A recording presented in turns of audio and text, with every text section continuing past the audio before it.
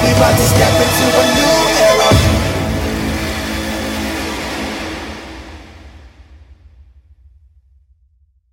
Hello and welcome to This Is Ibrox, the Rangers podcast. I'm Martin Douglas, and joining me tonight we have two of our regular podders, Tommy McIntyre and Willie Boyd. Gentlemen, how are you? I'm fine, how are you, Martin? Yeah, long pause. I'm fine as well. Nice to see you all, gentlemen. It's just because I'm still off on holiday there. That was an excuse for you couldn't be asked coming on the podcast. I was too busy trimming my beard and hair. Do you know, somebody make a pun of that right at the start. William's doing that, but that's probably your best contribution that you've had to the podcast since it started, William. I think so. And it's the longest I've spoken, so... Well, they will be calling you Boydie tonight because we've been joined by Willie Irvine for the Rangers Youth Updates. Willie, how you doing? All good, mate. What about yourself? I was all right until I realised I had two Williams on the podcast tonight and it's just totally fucked me right up. Yeah. That does happen in life, mate. There is a lot of Williams out there. There's loads of Billies. I know that's more than anybody. Something embarrassing happened to me years ago, but I'm not even saying the story live. I'll tell you off there. Well, you can't trail it. No, all my mates will be laughing at me right now. No, go for it, okay. Tell us. Right. Two people laughing. Let's let the rest of us enjoy it. So there were a charity football event years ago, and there were two William Boyds at it, and I didn't know. And William Boyd won Player of the Tournament, and I thought it was me. So I went up to get the award, walked all the way up. No, it's still you, Seller William Boyd. Ouch. Oh, feel for you there, buddy. Feel for you. It was so funny. I knew it wasn't me, but for some reason, and all my pals they all kind of was like, "That's you, on you go." Nobody knew they were on air one. At least I don't think they did. I think I got stitched up. That's a sore one. That is a sore one, William. Right, and for those of the listeners and viewers who have paid attention to social media over the last few days, we've been doing a giveaway for the fantastic Senga Murray on Twitter for a picture, Tommy, that I believe you've got. I do, yeah. Senga was very, very kind to give us one of those prints, and against my better judgment, I will allow it to slip through my fingers and go out to a lucky winner. So once we choose the winner, whatever, I'll make sure that I get the details and I pop it in the post myself. The winner has been chosen, but we shall reveal it later on in the podcast. I'm trying to do that for continuity's sake there, Martin, and make it sound and on that it's live. What do we want continuity for? We've not had it since day one. This is a very good point that you make. Just wait until I announce a segue later on. Right, a small palpitation there. Right, Jess, obviously the breaking news today is that the club have announced a new club crest. So I'll just come to you for your initial quick thoughts and then we'll discuss it. So Willie Irvine of the Rangers Youth Updates, that's what I'm going to call you, right? Where did you make it? Look, I'm a bit of a traditionalist. I liked the first badge that we ever brought out, you know, the old school kind of style. But I do appreciate everything's moving, it's modern. I watched the half an hour bit on YouTube, and it's interesting. Obviously, things are moving forward with the digital era, and that's how the club are going to bring in more money. They're going to expand the brand, so I totally accept it. But I'm just I'm a bit older. Maybe I just don't maybe see stuff that the younger ones do. For me, I'm not a big fan of change, but I'm not going to lose any sleep over it. It's not going to stop me buying merchandise or anything. So, you just move on with it, really, don't you?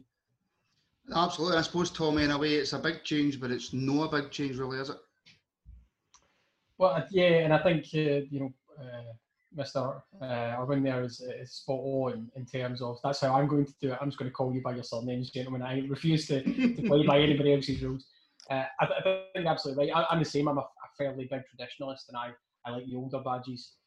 When I first saw the new one, I thought, it doesn't look as if you can actually tell it's a ball in the middle and stuff like that. But then I had another look at it, same as you, William. I went and watched the video, and this kind of evolution, not revolution type of scenario. I think it's quite nice. It's got all the component parts that you really need in it. As you allude to as well, it's an update for the digital era, and so from a brand recognition point, it's there. It's what it needs to be. Does it fundamentally change the ability to use the older badges for certain things, and 150-year history coming over the hill. I'm looking at you. No, it doesn't. So we might see some merchandise and stuff like that with those badges on it. But it's an update for the modern era. Yeah, okay, fine. I can't get any more exercised about it than that, to be honest with you. It says Rangers on it, so I genuinely like it. I know, I'm just not used to seeing Rangers at the top. I can't get my head round it. Wally Boyd, and calling you by your full name, that doesn't sound right. But like I said, I'm being summoned. I know, I'm not used to seeing the Rangers at the top, and I'm not sure yet if I like it. Well, my initial thoughts, I have sort of hated it, but it started to grow on me a little bit. Like Willie Irvin, a bit of a traditionalist with a kind of older badge. I think it looked a bit better with the other kind of inner circle to kind of separate the Rangers Football Club for the actual kind of the ball in the middle, so to speak. I like the lion. It's been sharpened up a bit as well. So I think that, even if we had just sharpened up the line, I'm sure people would have moaned about it anyway. But it's growing on me. Sorry, I took for what you said there when you first met Willie Irvin. You hated him, and now he's grown on you. That's what I thought you meant, which I thought was a bit harsh. I know. I tried to compose myself there. I was stuttering all over the place. Right, okay. Well, so listen, we'll move on to the league fixtures that were announced. And the first question I've got, Tommy, and I'll take it to you. Right, in the big leagues, right, in England and stuff, if you're a West Ham or a Newcastle, I suppose it kind of makes a difference, the order of the games, the schedule of the games. Mm-hmm. Does it make that much a difference for us as Celtic? By and large, no. As your top answer there in terms of we have to play all these teams, we need to beat all these teams. That's not the point, and it's not the point of your question, I imagine as well. Or the thrust of that is when there's a random generator, not a random generator, when it spits out whatever you've told it to spit out. So it was no great surprise. I don't think anybody clutched their chest in fear for their heart, being shocked to heart attack stages when they saw that Rangers were drawn away to a difficult venue. And Pittodrie is a difficult venue, let's be quite clear about that. And other clubs maybe got slightly easier ones, and at the first Old Firm game, for some reason, decided to decamp from its usual spot and go, I'm away for a wee holiday a couple of weeks back. So I think that's the point. The fixture itself, who we're playing, total misnomer. Let's not concentrate on it, because you need to go to all these places and you need to win and you need to get results. And that was Rangers' problem over the past couple of years, or a year and a half, let's say, in that we dropped points at venues where we shouldn't have, and we couldn't see out results. And you need to get up for every game. But it's the fact that everybody could have told you right before the fixtures came out. There was enough noise, background noise from trusted sources in terms of other clubs' media output, that the Old Firm game would probably move because we really need to accommodate supporters. Okay, that's a fairly new one, and it's a nuanced view in the COVID world. But also that Rangers would get a tough draw. And I don't know what the odds are on lotteries, guys. Maybe somebody can do the quick calculation, but random generator, with all those permutations of fixtures, 2 seasons out of 3, you get Rangers going away to Pittodrie in the opening day of the season. Well, that is an absolute bonus ball predictor right there. So, that's the thing that nobody was surprised about. And just to bookend that, it goes back to my comment a couple of weeks ago on the podcast where I said the thing with the SPFL is when these decisions come out or these questions come out, people go, but it's the SPFL. We know what it's going to be like. That's what needs to change. And that's the main point, I think, Willie Irvin, I should say, that we take away from this. How random is a random generator when everybody that I spoke to says Celtic will get Hamilton at home, you'll get Aberdeen away? Yeah, look, personally, I've never really been surprised by anything that's happened the last few years. When you've watched football for like 30 plus years and you see what's happened to us the last couple of years and some of the games we've been given early doors, any one of those teams could have been in an away game, apart from Celtic, obviously, because they're obviously going to be at home. But to draw Aberdeen twice in 3 seasons seems strange, to say the least. For the Celtic game to be the last game of the 11, yet again, that doesn't happen very often. It just happens to be that a certain club had requested that was the case, and that's how it's worked out to be. I'm not a paranoid person by any stretch of the imagination, but it certainly doesn't look great for the outside when you look at the kind of early doors and the fixtures, and the fact that the last game of the first batch is a Celtic game, which is what they pretty much asked for. But, you know, if you go and ask questions of the SPFL or anybody else, you're just going to look like you're paranoid. That's why the club just have to accept it and move on almost. Yeah, agreed. And then that's the thing, Willie Boyd. Should we just kind of accept it and say, right, well, listen, it's a league fixtures, there's nothing we can do about it? Or should Rangers come out and go, hold on a minute, this is another string to the bow of all the bullshit that's went on the last few weeks? Or did we just underline it and go, we'll just get on with the season? I think we just need to be the bigger man and move on, kind of thing, and just take it as it comes. We're going to need to play these teams anyway. But the kind of thing that gets me is, I don't know if we'd still have fans in the stadium by October, because I think Germany are going to be bringing fans in October, and they're way ahead of us in terms of playing football and kind of just how they came out of lockdown. They came out of lockdown before us, kind of started easing restrictions. I just feel like, well, I seen it on Twitter, but I don't know if it's true. I never done any research into behind it, but somebody reckons that that's the semi-final weekend on the 11th. And I think it might be right, because did we not have that problem with St Johnstone with a game that we never ever played? And maybe that game's going to be put back even further because the restrictions might not be fully eased by that point, and they want a full Parkhead, basically. It's take away the point of the full Parkhead, Tommy, right? See if it was Rangers or Celtic who were at home first.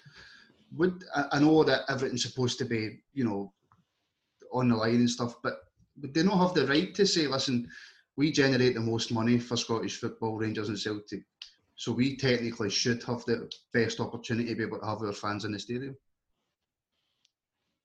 Interesting arguments. I mean, it's a bullshit argument, but...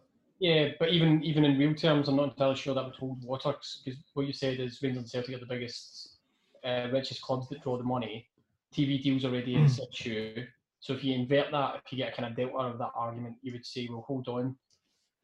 Does Celtic having a full stadium mean as much to Celtic as it would to a smaller club that could pack out the stadium? So let's say you chose a Rangers going away to, who's tiny? Christ, Motherwell, right? I could take my pick of any other club in the SPL there, but I'll choose Motherwell this time. Tiny, right? And let's say you don't move the Old Firm game, and you say, well, that date there might be the first time that we can allow fans into stadiums, right? And the first time fans are allowed into stadiums, they are going to be absolutely packed, right? Because people are just desperate to go and do the match day experience thing. So you say, well, that is almost a guarantee of a full house for Motherwell, a club that could absolutely do with the money. Whereas, you know, Celtic, we keep being told, are the richest club in the country. They don't necessarily need that money you're speaking about. So you see what I mean there? In terms of, the argument just doesn't. It doesn't. Yeah, I know you weren't making the case for that. Let me be quite clear, but it doesn't hold together even in that financial structure sense.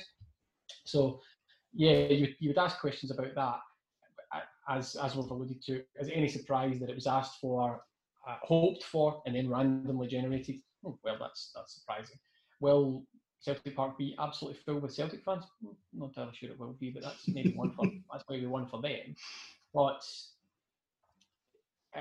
just the argument about having fans there maybe doesn't work from a financial sense. And then just going back to William B's point, in terms of the German football league, was it Deutscher Fußballbund or whatever its official name is, and the UK. I think we said last week that you're probably looking at October, November, maybe even slightly beyond in the UK before anybody's really attending sporting events from a public perspective. And I think that's been borne out with some of the comments by the Scottish First Minister, Nicola Sturgeon, as well. So, lots to think about in there. But ultimately, somebody wanted the game moved. Lo and behold, it got moved. So the argument I made there, I suppose, if you were going to answer it, you would say, well, the sporting integrity thing to do would be to have the team with the less money on the final game for the best chance of having fans in. If you're taking it from a sporting integrity point of view. Well, I see what you just did there. But that's one of those phrases that anywhere else in the world means one thing, and in Scotland it's for sale. So at what price sporting integrity? And you'll have to go door to door, club to club, to find out what their price is. Maybe start with Dundee and work your way down the clubs in Scotland for that. So yeah, sporting integrity is in italics, if you want to put that. You could probably put sporting integrity in italics on a couple of clubs' gravestones, maybe in the coming months. Well, when you say Dundee, I thought I heard Tesco FC, but well, I'll take this to you, right? Because this might be a really stupid question, but have the Rangers B or Rangers Reserves fixtures been announced yet? Actually, the players aren't really back, so I think until they got all the, the guidelines for the government, they'll probably not be able to confirm anything. It sounds like there's a rough start date, maybe some point in August, that the players will be back in some capacity. But yeah, again, until the guidelines are coming out for the government, it's kind of hard to know exactly how they're going to work. I mean, I think at the moment with the first team, you're only allowed so many players in at one time. That includes like coaches. So if that's the case, how do you call in like the B team and the 18s? Because alone, there's probably something like 45 players in like those two groups. So you probably couldn't call all of those players in at one time as it currently stands. So I think until everything's totally sort of relaxed, I don't think they'll do that much. It might be September before maybe you start seeing actual academy football again. And I think at that it'll be friendlies basically, because it doesn't sound like some clubs are even going to have teams in the 18s, never mind like the reserve league. It sounds as though it's pretty desperate for some teams at the moment, to be honest. I should just say the reason that I keep looking is because I'm in my mum's house tonight and they're standing at the window waving at me and trying to put me off doing the podcast. So every time I do that, it's because there's somebody at the window doing my nutting. Sorry, are they on the outside of the window? Have you kicked them out? No, I've kicked them out of the house. Yeah, they're out in the back garden. Ah, right, okay. As long as they're self-isolating, then that's absolutely fine. Yes, of course, yes. Even though the restrictions have been lifted. But, well, Boyd, see when the... Hold on, not completely. Shh. Not completely lifted. I'll edit that out. Well, Boyd, see when the fixtures get announced, did you have the same feeling that you would normally have when the fixtures get announced and you go, yes, can't I wait to get back into it? Nah, not really. I think that's just down to the fact that you can't really go to the games or anything. But I'm excited, can't wait to see Rangers, kind of how we're going to cope with the scenarios that we're going to come up against. You know, we're talking about going up to Pittodrie, going to be a tough game. There's going to be no fans, so it's like the unknown really. Could potentially be the first full round of fixtures, Old Firm games. No fans there. You just need to see how the players are going to adapt. I remember watching the pre-season game against Kent or something. Was it in January? And it was just like a training game, and they won the intensity for the players, and that's my worry in case we come maybe with that attitude, because there's no kind of singing, there's no people on your back, there's nobody backing you. It's just going to be interesting to see how the team's going to come and face these kind of challenges. That's actually quite a good point, Tommy. And like you're saying, Aberdeen away is probably one of the hardest away games that we can have. But are we going to be in for a few... I don't want to go too much into it, but are we going to be in for a few surprises maybe next season with there being no fans and the fact that we haven't played football for ages? Yeah, there's going to be some interesting performances from the team and individual performances. Right, people are going to be ring rusty because of the way that the pre-season's been structured and stuff like that. But that applies to everybody. So, level playing field, don't look for excuses on that. And then in terms of fans, yeah, it probably impacts, Rangers, because we get an Ibrox which is rocking, it's full house all the time, and the players are used to that. Going to Pittodrie, at least there won't be banners about ripping Rangers players' heads off or people's mothers being mattresses, although I sense that they might still sneak them in there somewhere.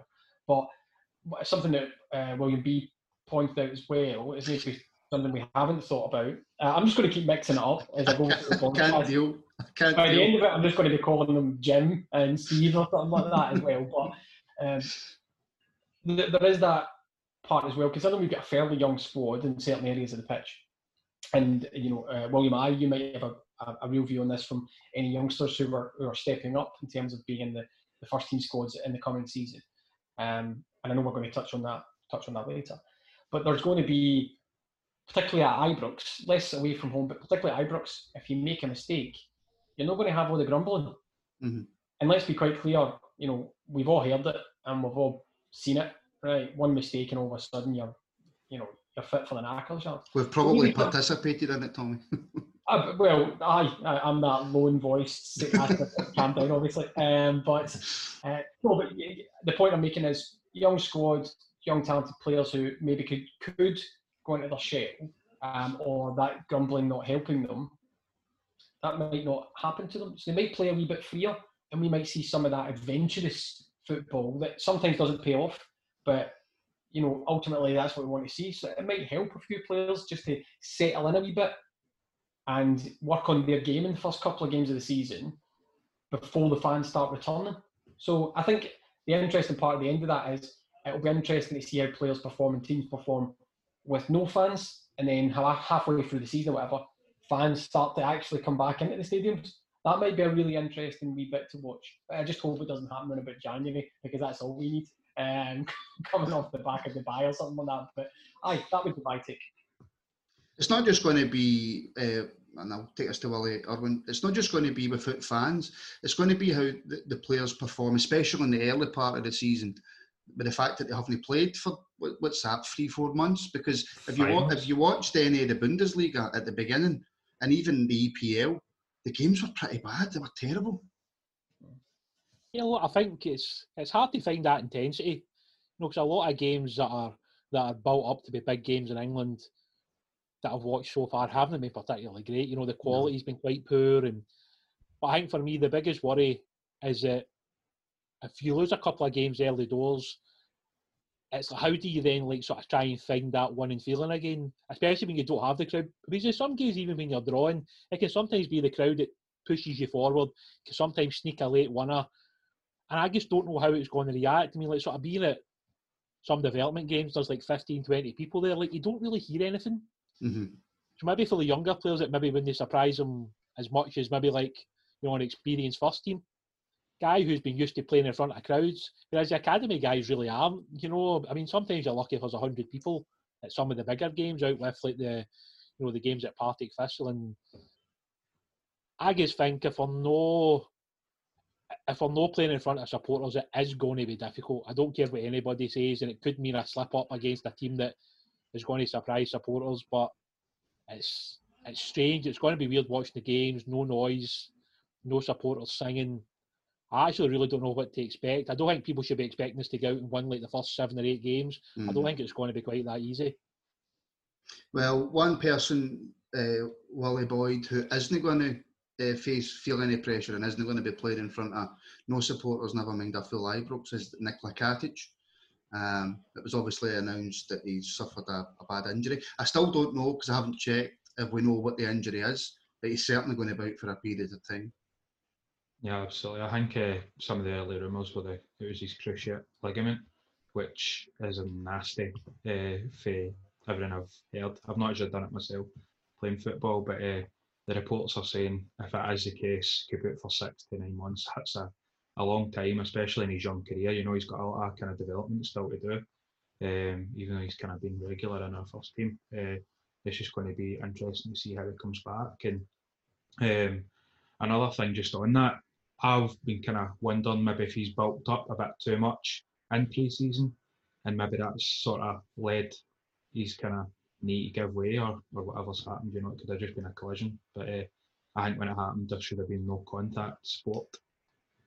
Well, I think that the sad thing, Tommy, is, and it's sad obviously because he's got the injury and he's a Rangers player, but I think this is going to be a really big season for Katic. And everything that we've seen on social media and stuff, like Wally was saying there, he was constantly working out, he was using the time off well, and he was looking fit and ready to go in and maybe make a challenge. Yeah, absolutely. His physique, etc., was very reminiscent of mine. You guys obviously can't see from here down on the podcast, but yeah, if it is indeed the cruciate, and Rings have been very coy, obviously not to confirm officially what it is, but yeah, the recovery time, as William alludes to, is 6 to 9 months or whatever, and that's you need to take into account if it's damaged the cartilage round about the knee or the meniscus and all that kind of stuff, or just being a pure cruciate damage. You look at it both ways in terms of his age. Yeah, he's young and it's a big moment for him, but he's also young and hopefully the recovery time will be better and his recovery progress will be swift on that type of thing.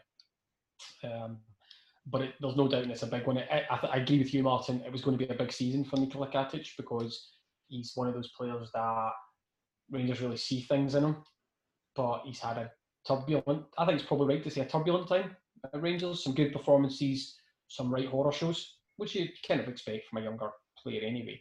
And he seems to have got his kind of mental side of the game together, whereas he wasn't overthinking, he wasn't taking things to heart, he's worked really hard, he's obviously impressed at the coaching stuff.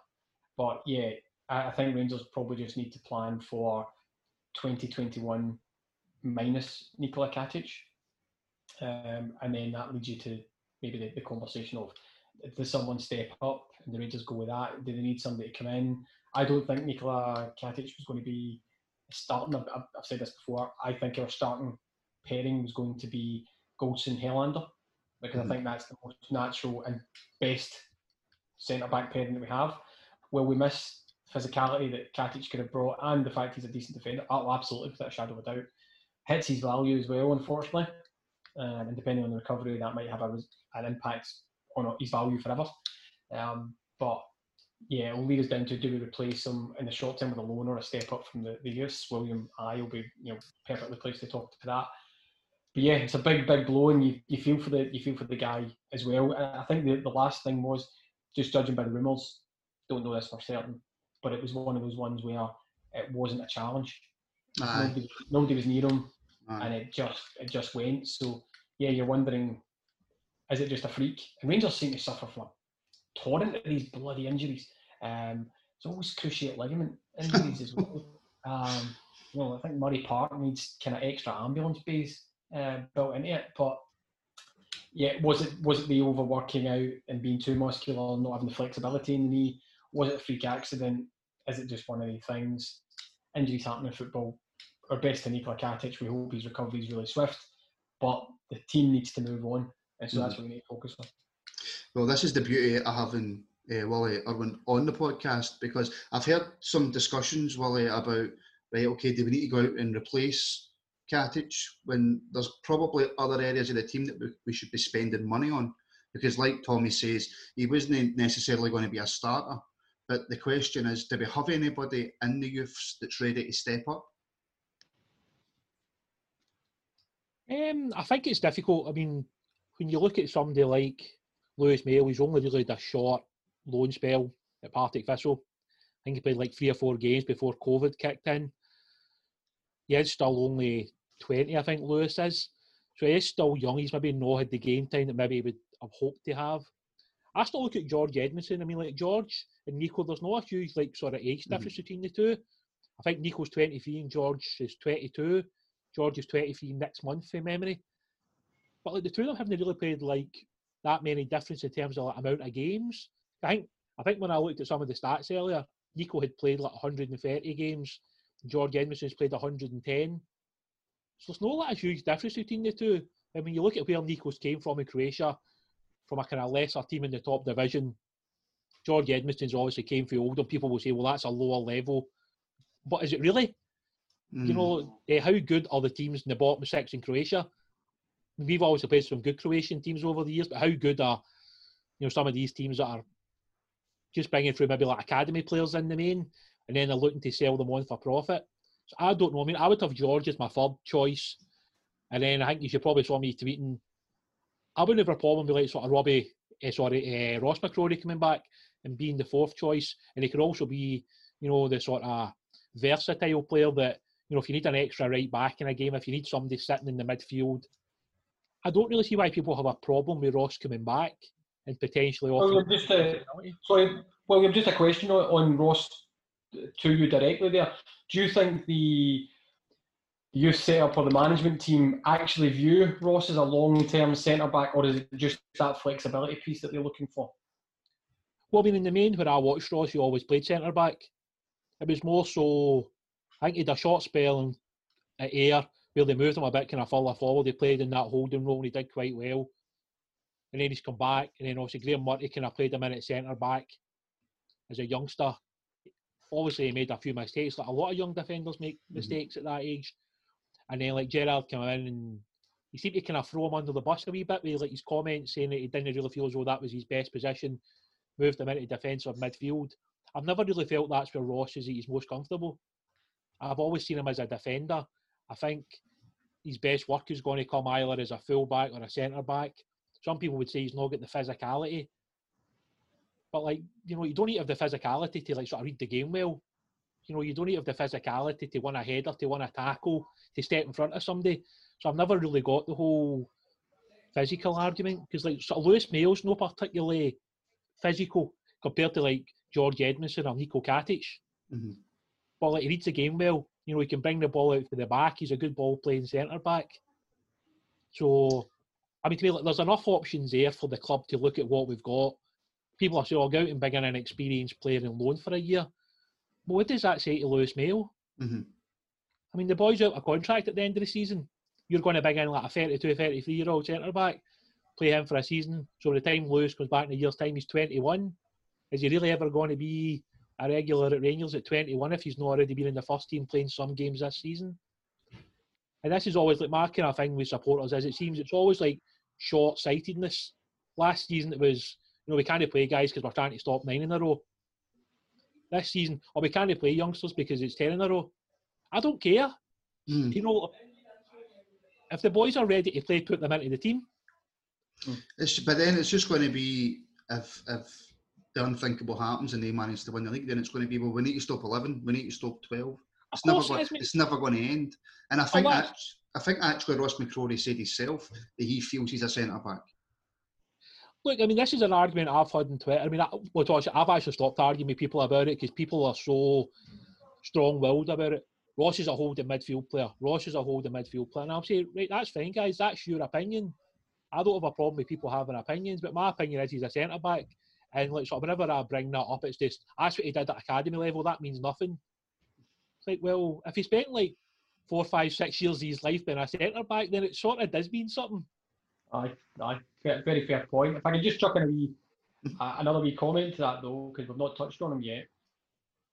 Calvin Bassey, can play centre back as well. Well, I don't know if you saw him when he was playing for Leicester reserves and stuff like that, but my understanding is he is started out as a centre back and then went to left back. Is that right? Is that what? I mean, I've only seen him in that one game at Ibrox, and to be honest with you, I didn't remember him that well. But I mean, if you're talking about supporters wanting a physical player as a fourth choice, I mean, he looks like a fairly substantial sized fella, you know. And to me, in Scottish football, obviously half the battle is big punts up the park. You know, guys like Dykes have done a good job at Livingston. Cosgrove's done a good job at Aberdeen. So you do need to have that similar side to your game, I suppose. So I mean, if you had to drop in there as a fourth choice, then that's fair enough. But I would rather that we did use Ross or Lewis, because I think it's a good thing for the academy, and it also shows that the managers get a bit of faith in players. And as I keep saying to a lot of people, maybe people laugh at it, but how do you entice players to sign contracts when every summer something happens and you just go out and sign somebody else? I mean, that must be heartbreaking for guys that are 18, 19. You know, you're that one step closer. I mean, even somebody like Calvin Bassey coming in, I mean, that's like a slap in the face to James Maxwell, who signed a new deal until 2022. He's now third choice left back, whereas he could have possibly been the backup, which I think it was probably a year early. But even at that, it's tough to just keep the motivation going every year when maybe you see somebody else coming in and you're just dropping further down the pecking order. Well, I made this point a while ago when Billy Gilmour went down to Chelsea, and then we've seen him in a couple of games for Chelsea, and he's featured in a couple since. But my point was, if we don't start bringing through young players, right, and we can't entice like the Billy Gilmours to stay by saying, no, see, you show promise, you'll get in the first team. Because they're just going to look at the situation we've got now and they're going to go, I might as well go down to Chelsea and not get in their team and put a couple of zeros on the end of my wage at the end of the week. I don't think anybody's ever going to argue that. You know, I mean, at the end of the day, I mean, I say it on Twitter quite regularly. Like, sort of players do seek assurances when they sign these contracts. I mean, but I'm pretty sure Nathan Patterson, you know, before he signed his deal, probably looked for certain assurances that he was maybe going to be in and round about the first team in terms of training, and that he was possibly going to come on against Stranraer that night, or he was going to start the game, you know, when he was in contract negotiations. I know some supporters don't think these things go on, but they do. I mean, young boys want to know that they're going to get a chance. You know, if you're going to sit and tell a boy that he's going to play, and then a year later he's not even had a sniff of the first team, he's just wasted a year of his career when he could have been down playing somewhere else regularly or earning more money at another club potentially. I go to Chelsea, get a few extra grand a week and go into League Two and play.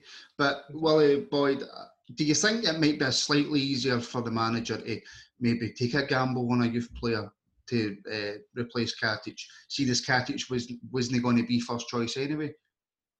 There is that as well. We've only really played with 2 centre backs as well, so I don't think like if we bring Ross or Lewis in, we're going to have like more than enough, because highly unlikely we're going to probably need to use them through the season. I don't think we will need to use them. Sorry, and I think we've got other positions that we should really go for first. But just talking about like replacements and who, do you think Leon King is just too young to step up to maybe fill that position, because he's apparently highly rated in the youth system? I don't know if it's maybe far too early for him to maybe come in physically and obviously mentally with the game as well. Yeah, look, I mean, in terms of like Leon, I mean, Leon's 16, but he's already a big, strong boy. I think it would be a hell of a jump to go from in the main under-18 football to the first team. Yeah. But, you know, like Leon didn't sign that 2-year deal to be still playing under-18 football in 2 years' time when he's 18. Mm-hmm. I think the idea with somebody like Leon this coming season would be to get him into this kind of new B team that they've set up. And it might be that they'll do what they did with Nathan and Kai last year. If we get a lesser quality of opposition in one of the cup games, Leon might be sitting on the bench. Yeah.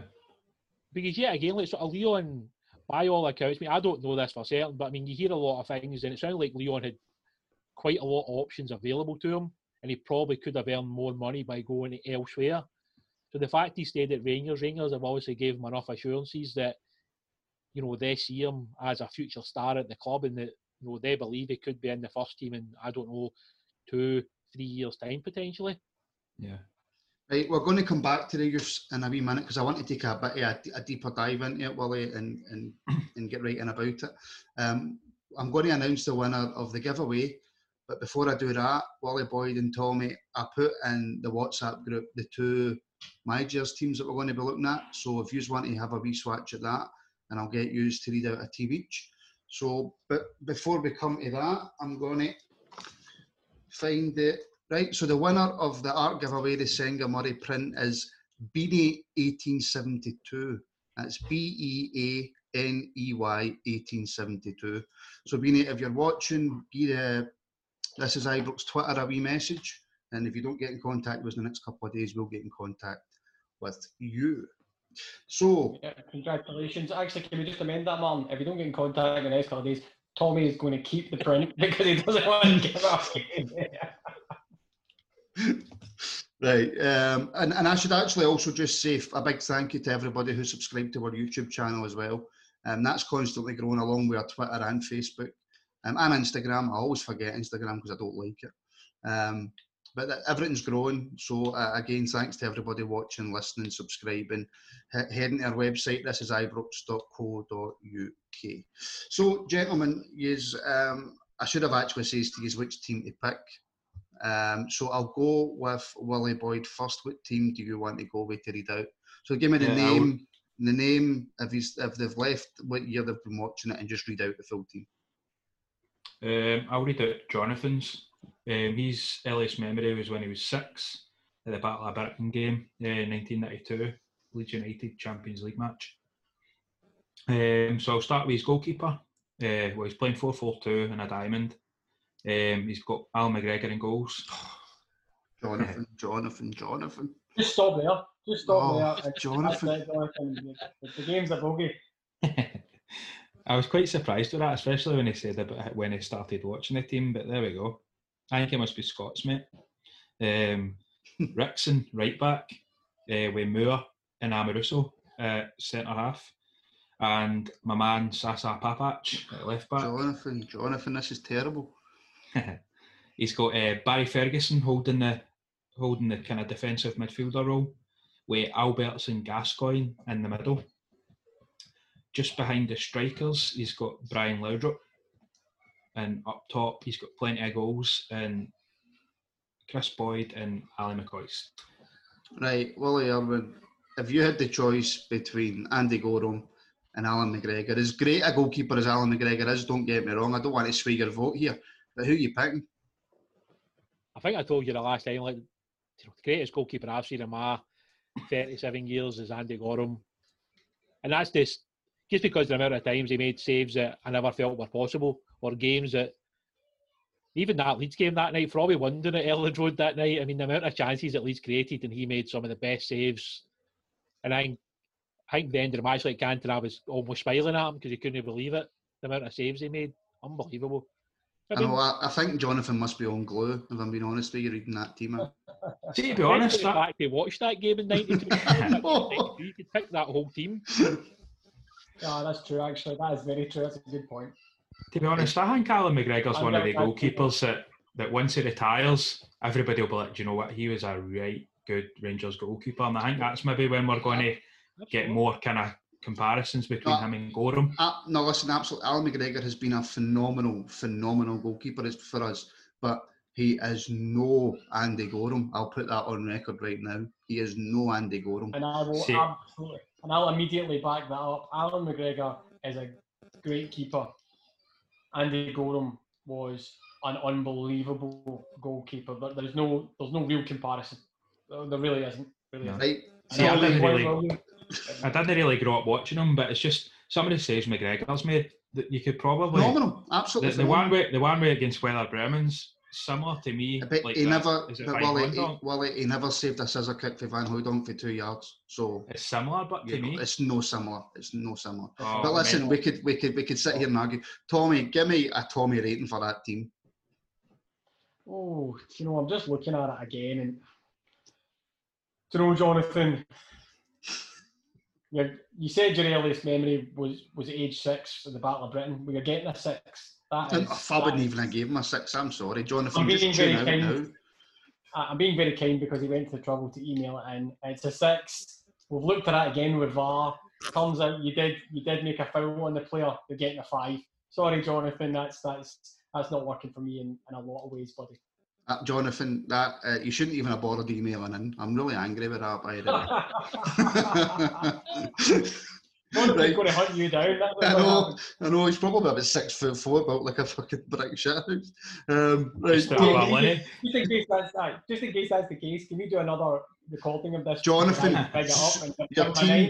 Jonathan, your teammate, absolutely phenomenal. Right, Tommy, give me yours. Well, this team, for some reason, William, who went first, decided to take the second team that was on the WhatsApp group because that's logical. So I'll do the first one that came in. This is from Alan Douglas. No relation. No relation to the host. So thank you very much, Alan, for taking the time to send it in. And he says, been watching my whole life. We can only really vividly remember from about 7 years old. So that's 1988 time. So he's got circa 32 years in the bank, so to speak, to trawl through. And he goes for it doesn't really say if they're playing any diamond or anything like that, but it looks like I'm going to say it can either be a straightforward 4-4-2 or a 4-2-2-2, depending on how you want to deploy it. So take from that what you want. Goalkeeper gets it right, so it's a good start because he goes for Andy Gorham. Actually, I'm looking at this and Alan's okay. I'm not going to prejudice the judges here, but right back Gary Stevens. Good right back. Yeah. Centre back pairing, and I think William I might like this. Goff and Butcher. Mm-hmm. Yeah. Absolutely. Left back. Don't we all know it? Ring the Newman bell. It's a winner, right? Arthur Newman in there. So again, well done, Alan. Centre mids, Gaza Ferguson. That's Barry Ferguson, not Ian, by the way. Out on the left, he's got Jörg Albertz. Out on the right, he's got Brian Laudrup. I'm just looking suspiciously like my team, to be honest with you, bits and bits. So well done, Alan. And then up front, he's got that classic pairing, McCoist Haitley. Right, So, now, before, let's run through that quickly. right, go for it, Sorry, 'cause just to he's run through wrong. quickly. But Gorham, Newman, Goff, Butcher, Stevens, Gaza, Barry Ferguson, Laudrup, Alberts, McCoist, Haitley. Right, well, Erwin, we had this conversation the last time you were on as well. It seems awfully did, familiar. Newman over Robertson? Look, I mean, I've just always been a big David Robertson fan. That's just, I always felt that that link that Laudrup and Robertson had together was sensational. A lot of people have always been, let's be honest, Laudrup was an unbelievable player, but David Robertson's runs on the inside of the defender, on the outside of the defender, they just, some of the damage they did down that side of the pitch to teams was unbelievable. I mean, let's be honest about it, Arthur was a Dutch international left back. Oh, yeah. When we signed him, the guy was a high-class player. My biggest gripe with Arthur Newman was always that once we get knocked out of Europe, he seemed to pick up an injury and he would miss the rest of the season. I think he did that like maybe 2 years, which was at the end of the day, like, injuries can happen to anybody, but it just seemed to be that once the big kind of games were passed by, Arthur was like, and then that was the season gone. But look, there's no great. Arthur Newman was a quality player, and to pick between the two of them is probably one of the more difficult positions on the pitch. But for me, it was David Robertson. William, I just want to say, you say that, William, right, but never look at Alan's email. The email address is spatestonbear.hotmail.com. We're going, you're playing all the numbers here. Nah, mate, I've done away for Giovanni Van Bronckhorst into that team, so I don't like that my team. Right, Wally boy, give me a wee mark out of 10 for Alan's team. All the pressure on me. I'll say a 7.5. I Do like you know these what? points. These points. That is a good team, Alan. I've got to say, Alan, that's a much better pick than Jonathan, even though he's both got the left back wrong. But listen, I'm going to let that slide.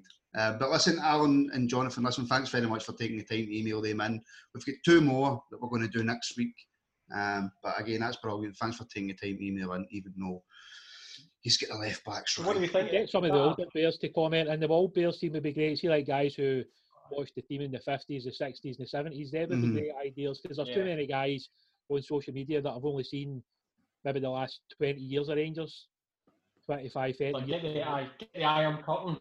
Aye, so I mean, like, I'm just wondering. I grew up, and my dad was always telling me about the teams in the 70s, how great the team was that won the Cup Winners' Cup, but I never had the pleasure of seeing these guys play, so it's hard for me to sit and say, he's better than him, because I didn't see that team, or people that say, sort of Cooper was better than Laudrup. But I mean, a lot of guys never seen Cooper play. Or there's guys that never seen McCoist play, or Maurice Johnston, or whoever else. I mean, that's the reality of it, So I mean, for a lot of guys that use social media, like as a younger generation that use social media, so a lot of guys are just going to have the same sort of repetitive names. I know, but listen, if you've seen Andy Gorham and Alan McGregor, you're always picking Gorham. I'm sorry, that's just no contest. Sorry, well, that's a few it's not. So they're wrong. Well, people are always wrong. Yeah, it happens, and we're here to educate. That's yes. one of the points of the podcast. So I'm going to pin my colours to the mast there, and Alan's team 3-0 up at half time. Jamie's pulled one back, and then Alan's finished 4-1 up. Full time whistle, 4-1 victory to Alan. Absolutely. Right, and also a big congratulations to Beanie 1872 for winning that print face Singer Murray as well. Right, so we're going to finish off on talking about obviously the youth team. That's why we've got you here, William. Could you just maybe tell us initially that there's been quite a bit of change? Could you maybe just run us through what's kind of happened in the background? Yeah, they've obviously just kind of rejig things. A lot of the staff are still really there that were there before. They've brought in Cameron Campbell for the Right to Dream, who by all accounts is a very, very good young Scottish coach. He's done a lot of his work kind of away from Scotland in recent years. I think he's going to be an exciting person when he comes in. If you look at his Twitter page, if anybody gets a chance to look at like his tactical things, like he'll put videos up and he'll analyse it and he'll kind of break down all the things. I mean, I think to me that is where football's going. All the analytical stuff is just massive now in football, and even at academy level, that's the case. Mark Spalding, I don't really know a huge amount about him, to be perfectly honest, but he seems to have been about in terms of his coaching. Yet again, he's another kind of new face that's come in recently. Graham Morty's moved up to a kind of almost like above the academy position now. He's going to like sort of oversee certain parts of it. Peter Lovenkran's obviously moving on. I don't know if that's something that's been in the works for a while. That certainly wasn't anything we were aware of, but sounds like he could be off to Japan, which would be kind of strange. But you know, if it's going to be his first chance to be a manager somewhere, then it's really difficult to turn down that opportunity. But it looks like the new B team is going to be Kevin Thompson and Brian Gilmer. Brian, obviously in the main, had been looking after the under-16s. He was the manager that took the players over to the Alcast this year. And by all accounts, like a really good, smart technical coach, as is Kevin Thompson. So that'll be interesting to see how those two align in a group, and how that will work with the, you know, with the new format of games and how they're going to kind of schedule those over the period. The 18s, it looks like there's a kind of like a sort of group of about 3 of them that seem to be kind of interloping in that group. David McCallum will see like the sort of UEFA Youth League games. It looks like he's going to oversee those. Then like sort of Cameron Campbell's going to be there as well. I think it'll be interesting just to see how they're going to work this season, because if there is teams that's going to pull out of like the 18s league and the reserve league, I suspect it's going to be a lot of best versus best games if they can get them once you know a lot of the guidelines kind of drop off, and that'll be the interesting thing. And it sounds like as well they're going to maybe pick certain players from each group potentially and pick the best players and kind of work with them. So that might be that maybe pick like a Leon King out and say, look, you know, we're going to put you on a different kind of training path into the first team. But I mean, that's just rumour at the moment. I don't know if that's been confirmed. It would be interesting if it was true, because some other academies down in England kind of handpick these guys and then gradually kind of work them into the first team. Even from a young age, they can be in, you know, training with the first team. So that seems to be a bit of the chatter that could be happening. So maybe like. Well, can I ask you? Sorry, can I just ask you a really pointed, direct question? I think we covered some of this in your previous visit to the podcast as well, in terms of Nathan Patterson. I'm just wondering, in terms of that right back berth, if there's any more detail of other players coming through. The reason I ask is kind of breaking news on the podcast. That's Matt Polster confirmed by the club is leaving this evening, going to New England Revolution. And so that frees up another space in the squad for a right back. We don't have anybody else naturally there in the first team squad. It would sound like Nathan Patterson's the immediate choice to come in and push James Tavernier. Yeah, I mean, that certainly seems to be it. I mean, when I seen like the squad list today and he was number 16, that kind of caught me off guard a little bit. You know, because my first thought was they might go out and bring somebody in even for a year to allow Nathan to go out on loan. But it sounds like they've made the decision maybe at the start of pre-season or after a week or two of pre-season, whatever there's been, and they've just decided that they're going to move Nathan up, and that the opportunity to move Matt on for a fee just makes a lot of sense. But to me, like, Nathan's a very classy fullback. He's very aggressive going forward. He's certainly improved a lot over the last couple of years. He certainly won't be daunted by, you know, playing in the first team. He doesn't kind of strike you as that kind of guy that kind of worries about anything, seems quite relaxed. And I think it's exciting for the academy. You know, we've been kind of shouting about it now for the last couple of years that we need to see 1 or 2 guys there in and around the first team. And it motivates guys like Leon King, guys like Charlie Lindsay, like, you know, Dapo Mabudi, like Joshua Pate. Like, they need to see that there is that pathway. And if Nathan is going to be the backup to Tav, then he'll certainly get some first team games this season, whether it's cup games, whether if Tav's picked up an injury, which is quite rare for Tav, to be fair, or suspension. So it would be great for Nathan, even if he's on the bench. You know, the experience that he'll take from that is incredible.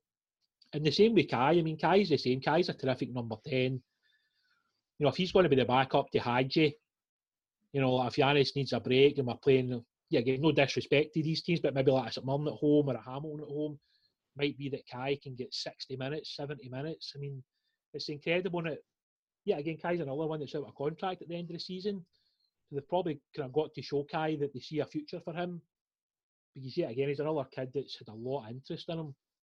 So the club need to make sure that they keep a hold of our best young players, and by showing this pathway, it'll also help the guys who are 16, 17 and 18 sitting thinking, well, you know what, if they can do it, I can do it as well. And that's been kind of one of the flaws in recent years. Can I just take you back as well? You were talking obviously about Peter Lovenkrantz leaving. I believe Yeah. that, and I might not be right, I think Vignal's away as well. Yeah, I think he's left the ladies' team by all accounts. I mean, yeah, again, that news didn't really seem to be that kind of well spoken about at the time. I think Malky Thompson's kind of taken up the reins in the short term because I think he was kind of assisting him. I don't know if they're going to appoint a new coach or not. Gregory obviously came over, was working part time in the guys' academy, and then he kind of get moved over to the female team. So I don't know if something's happened there, or if they're just going down a different route, or maybe they just want a female manager to to run the team. I don't know. I mean, it seems it's sort of come out of the blue because nobody really seemed to be talking about that either. So I don't know if that's something that's went on behind the scenes, or it's just been that they want something different. I thought it was a bit strange, but with the women's team, like because a bit into their season, they brought in that Malky. Sorry, I can't remember. Malky had been Malky Thompson, but kind of like a wee bit into the season. I kind of thought that was a kind of sign to me. I thought maybe they thought Vignal could have done with the kind of experience that he brought to the club. Possibly. I mean, Malky had been working in the academy for a few years, and he obviously kind of ran kind of some of the younger age groups, helping out. So yeah, like it did seem quite strange that all of a sudden they'd moved over. So I don't know, maybe if they just wanted change in the summer, and maybe this was their opportunity to kind of do it. I think when you look at like a lot of the things that's happening in the world now, it would maybe make more sense to have a female women's manager for the team, and maybe that's kind of one thing they're looking at. Maybe they're going to bring something in from abroad, maybe that's done something. I mean, like they're obviously quite, trying to push into the American market now as well, it seems. I mean, who's to say that it's not going to be somebody from abroad that's potentially going to come in, and maybe they're looking to, sort of really galvanise the women's team, because they're obviously spending money on it. I mean, that was yesterday. I think they announced 2 new signings. Yeah. These girls aren't leaving Glasgow City, without probably getting a decent pay rise, I would imagine. Either that or they are Rangers fans potentially, but I would imagine they've been told potentially who's taken over as well, and that might be another reason why they're coming. It might be somebody that's well known within, Scottish football that's already there in place, and the Rangers are just waiting to confirm it. Maybe once somebody's contract runs out or whatever. I'm not really too sure. Somebody else we spoke about as well, the last time you were on, was Stephen Kelly. Yeah. And obviously he's now went back out on loan to Ross County. Was that a surprise, or were you kind of expecting Stephen to go back out on loan? No, I think I probably said it the last time. I thought they would give him an extra couple of years and then send him out on loan again. And I was speaking to kind of one of the guys the other day. They were saying if you look at the end of this season, Stephen Davis was probably in his last year. Mm-hmm. I think this is maybe Glenn Kamara's last year.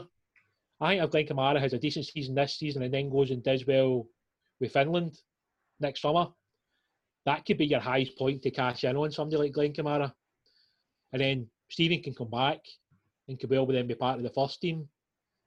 And the fact that Ross County were interested in Stephen, they obviously think he's good enough to play at this level.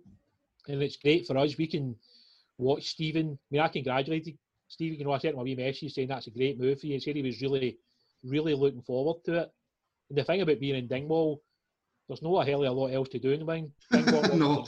I mean, I think the only other decent thing that's in Dingwall is a Tesco. So I'm not actually really too sure what else he's going to get up to other than playing football. And for Stephen, that's great. But we spoke about that the last time you were on, and I think it was Tommy that brought it up with the way they're doing things now with the youths when they're starting them off at the lower leagues and they're kind of working them through the leagues. Yeah. So is this maybe like a really important season for Stephen as well, to show that in the top league he can perform, and that might catapult him into the kind of first team plans for next season? Absolutely. I think if Stephen does well this year, I think there's every chance he comes back next year and is part of the squad. I mean, Stephen's one of those guys, he certainly won't be phased with playing against Celtic this season at Aberdeen. If anything, Stephen, being the lad he is, he'll want to show all these other teams how good he is. And I'm sure Rangers will be watching every single game intently to see what he's doing, how he's coping with, the different styles of football, and how he copes playing at Celtic Park and all of these things. I mean, these are things that come into obviously consideration when you're bringing a guy into the first team.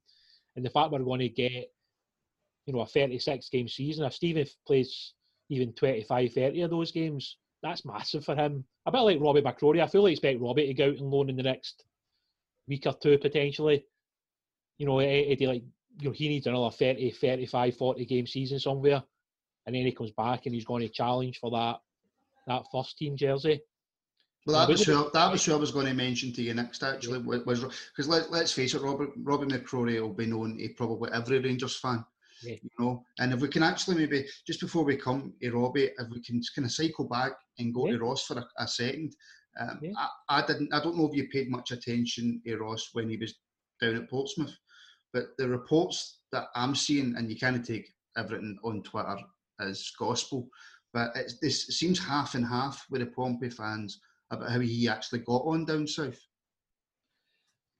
I think it depends what you're looking for from Ross. I mean, to me, like, I'll probably only see Ross playing fullback maybe 10 or 15 times. I mean, I saw a few of the Pompey games on television whenever they were on Sky or BT or whatever, and I thought he was doing okay. I always think it's hard to judge a player when he's out on loan at times because it's hard to know the level they're playing at. I mean, I don't watch a huge amount of League One football or Championship football in England, really. I mean, anytime I seen him, I thought he was doing okay. But we're still talking about a kid that I'm sure he wants to come back here and prove people wrong. Mm-hmm. Because he's always been one of those kind of kids. And I think he's going to come back. He's going to be hungry. He's going to want to show the manager that he deserves a spot in the team. Some people will say, well, he's not good enough to be in the first team. Well, it was only a year ago the guy had played like 50 games for Rangers. Mm-hmm. So, I'm always amazed at times with our fan base that guys can go from being very good players to being no shit. And that's... I mean, I always take things with a pinch of salt when I hear people saying, well, he's not good enough to play for Rangers. Based on what? Based on the fact you see him play, like one of the two semi-finals for Portsmouth against Oxford, so that means he's not good enough because you thought he was shit in that one game. I mean, it's like, to me, that's not a good enough reason to say that somebody's not good enough. I mean, it's crazy. Like some of the like, so people's opinions on players at times can be quite erratic, and that's why I don't take a lot of what's said on Twitter too seriously, because if it was up to people on Twitter, we would probably never have an academy player in the first team, and we would just continually be spending 10-15 million pounds every summer, which isn't as realistic. And I think supporters have to start understanding that. There's still guys on there today saying, let's go and spend more money. Like, mate, there's been a pandemic going on for the last 6 months and hardly any clubs have got any money. We're not going to go and sign a £10 million striker this summer unless, like, Morelos leaves, and even at that, we're not going to spend mass amounts of money on the replacement, I don't think, personally. Well, I'll tell you something, this is the quietest I've ever heard Tommy. He just seems to be sitting back enjoying the pod there. Tommy, you all right? It's nice. It's nice just to hear somebody else to speak. But the thing is, I agree. Although I think maybe the only thing I'd possibly have a different opinion on was just that last comment about the Morelos money. Like, if Morelos was to go, if you're going to be bringing in somebody who's of a similar quality, unless you're taking a punt, by and large, or if you're looking at somebody like a Kmart Roof or something like that, you're going to be spending somewhere in the 6-7 million kind of I think you would be doing about, and I know you mean that, William, in terms of there would still be an outlay.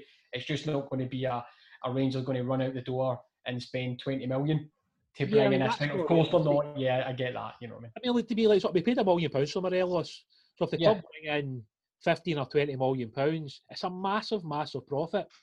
And I mean, one of the arguments I've had with other guys at the games about, Edouard's a great player. I said, well, he cost Celtic £9 million. Aye. I said, well, so Morelos cost us £1 million. I said, so if you make 15 million on Edouard when he moves on potentially, and Rangers sell Alfredo for 15, it's still the same profit. Mm-hmm. Yep. You know what I mean? But people are going about, but he's a £30 million player and he's a £15 million player. I said, I know, but he cost £1 million and he cost 9. Mm-hmm. I said, so there's a massive difference in the context of when they sell somebody.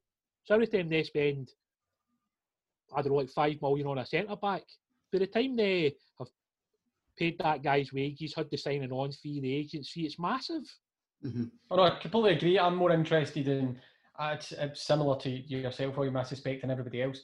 I'm not particularly interested in what the number is that we end up selling, right? I'm more interested in what is the profit the Rangers have just made. Because the Absolutely. profit's what the business model needs to be. And that Absolutely. goes into the bank, and then that helps to refund the squad or do other things. So, the headline numbers, I completely agree with you. But that's the only point I was saying, that I think in order to, just the situation we're in, Yeah. in order to, I think Morelos is one of those, comes along once in a blue moon type of thing. You get him at the right time where he's just about to pop, and you need to do a wee bit of developing. You get him for a million quid, amazing. You will sell him on for a massive value. In order to replace that at Rangers immediately, you would have to go out to a Kmart Roof or whatever number names are on the Rangers lists, and you're going to be spending somewhere in the 5 to 6 to 7 region, maybe. Remembering that Ryan Kent costs 7.5, but that's the English market as well. 5, 6, 7 to get somebody who's going to almost guaranteed, and there are no guarantees in life, but almost guaranteed bang some goals in, and then spend maybe some of the other money on trying to find another diamond. Well, I think you look something. at some of the leagues in Europe at the moment who are struggling because, like sort of television money. I wouldn't be surprised if Rangers look at some of these places like Belgium and they maybe think, they're obviously, over a few issues at the moment, possibly the league's getting voided now because it sounds like that could be hitting home. So what's the problem with being cheeky and going to Anderlecht and saying, well, there's £2.5 million for Kemar Roof? I don't think there's a possibility that we're going to spend massive amounts of money. But, if you need to spend £3 or £4 million when we're getting 15, 16, 17, 18 million for Morelos, that's still great business for the club. Absolutely. And absolutely. Sorry, Tommy, just to avoid offending Tommy's brother-in-law, I'm very conscious of time. So, William, just a final question on the youth then, and obviously it's the hottest property in the youth market. Everybody knows his name, Robbie McCrory. As soon as we signed John McLaughlin, even before that, I think most of us would have thought he's definitely going back out on loan for at least one more season. Yeah, look, it always seemed like the obvious thing to do. They've obviously gave him an extra year, I think it is, on his contract now. So even the year out in loan, it's not actually affecting his contract situation. He's still going to come back with 2 years left on it. And I would imagine, yet again, when he comes back, they'll probably look to extend that again. Me personally, it seems like this has always been the case with Robbie, that they've always foreseen him taking this path. So since he's been 16, 17 year old, it pretty much has seemed like this is what they've seen in him, and that's why he went to Berwick Rangers, and that's why he's been out in loan in the Championship a couple of times, and why he's been at Livingston. So this has been a long road to get to where he's going to get to, which is, in Rangers' opinion, it looks like to be the first choice keeper for 10 years, 15 years. Mm-hmm. That does seem to be what they're looking at. And if you can do that, it's massive savings for the football club as well. Same with Nathan. If Nathan goes on to have a good career, how much money are you saving not having to buy a right back? Same with Kai's a number 10. Leon in a couple of years' time, Charlie Lindsay in a couple of years' time. This has to be the model. Definitely. It's got to be. Definitely. Is there any kind of rumours going about where Robbie could be going? I think it'd be quite good to get him back at Livingston again. Well, yeah, again, they don't really seem to have added anybody in that sort of capacity, so I'd imagine that could be one. I think from what I've been reading, I don't think Kelly have actually got a goalkeeper. Well, I'm sorry to jump in. I hear Celtic are looking for a keeper. Oh, Jesus. I know, but it depends. They might get outbid for Robbie. Look, I think if you're putting 2 and 2 together and making 5, Rangers might, if Rangers want Dykes, then they could use Robbie as part of the bait and say, look, we'll send you on loan for a season if you knock off a couple of $100,000 off the loan fee or whatever off, sort of Dykes' fee, sorry.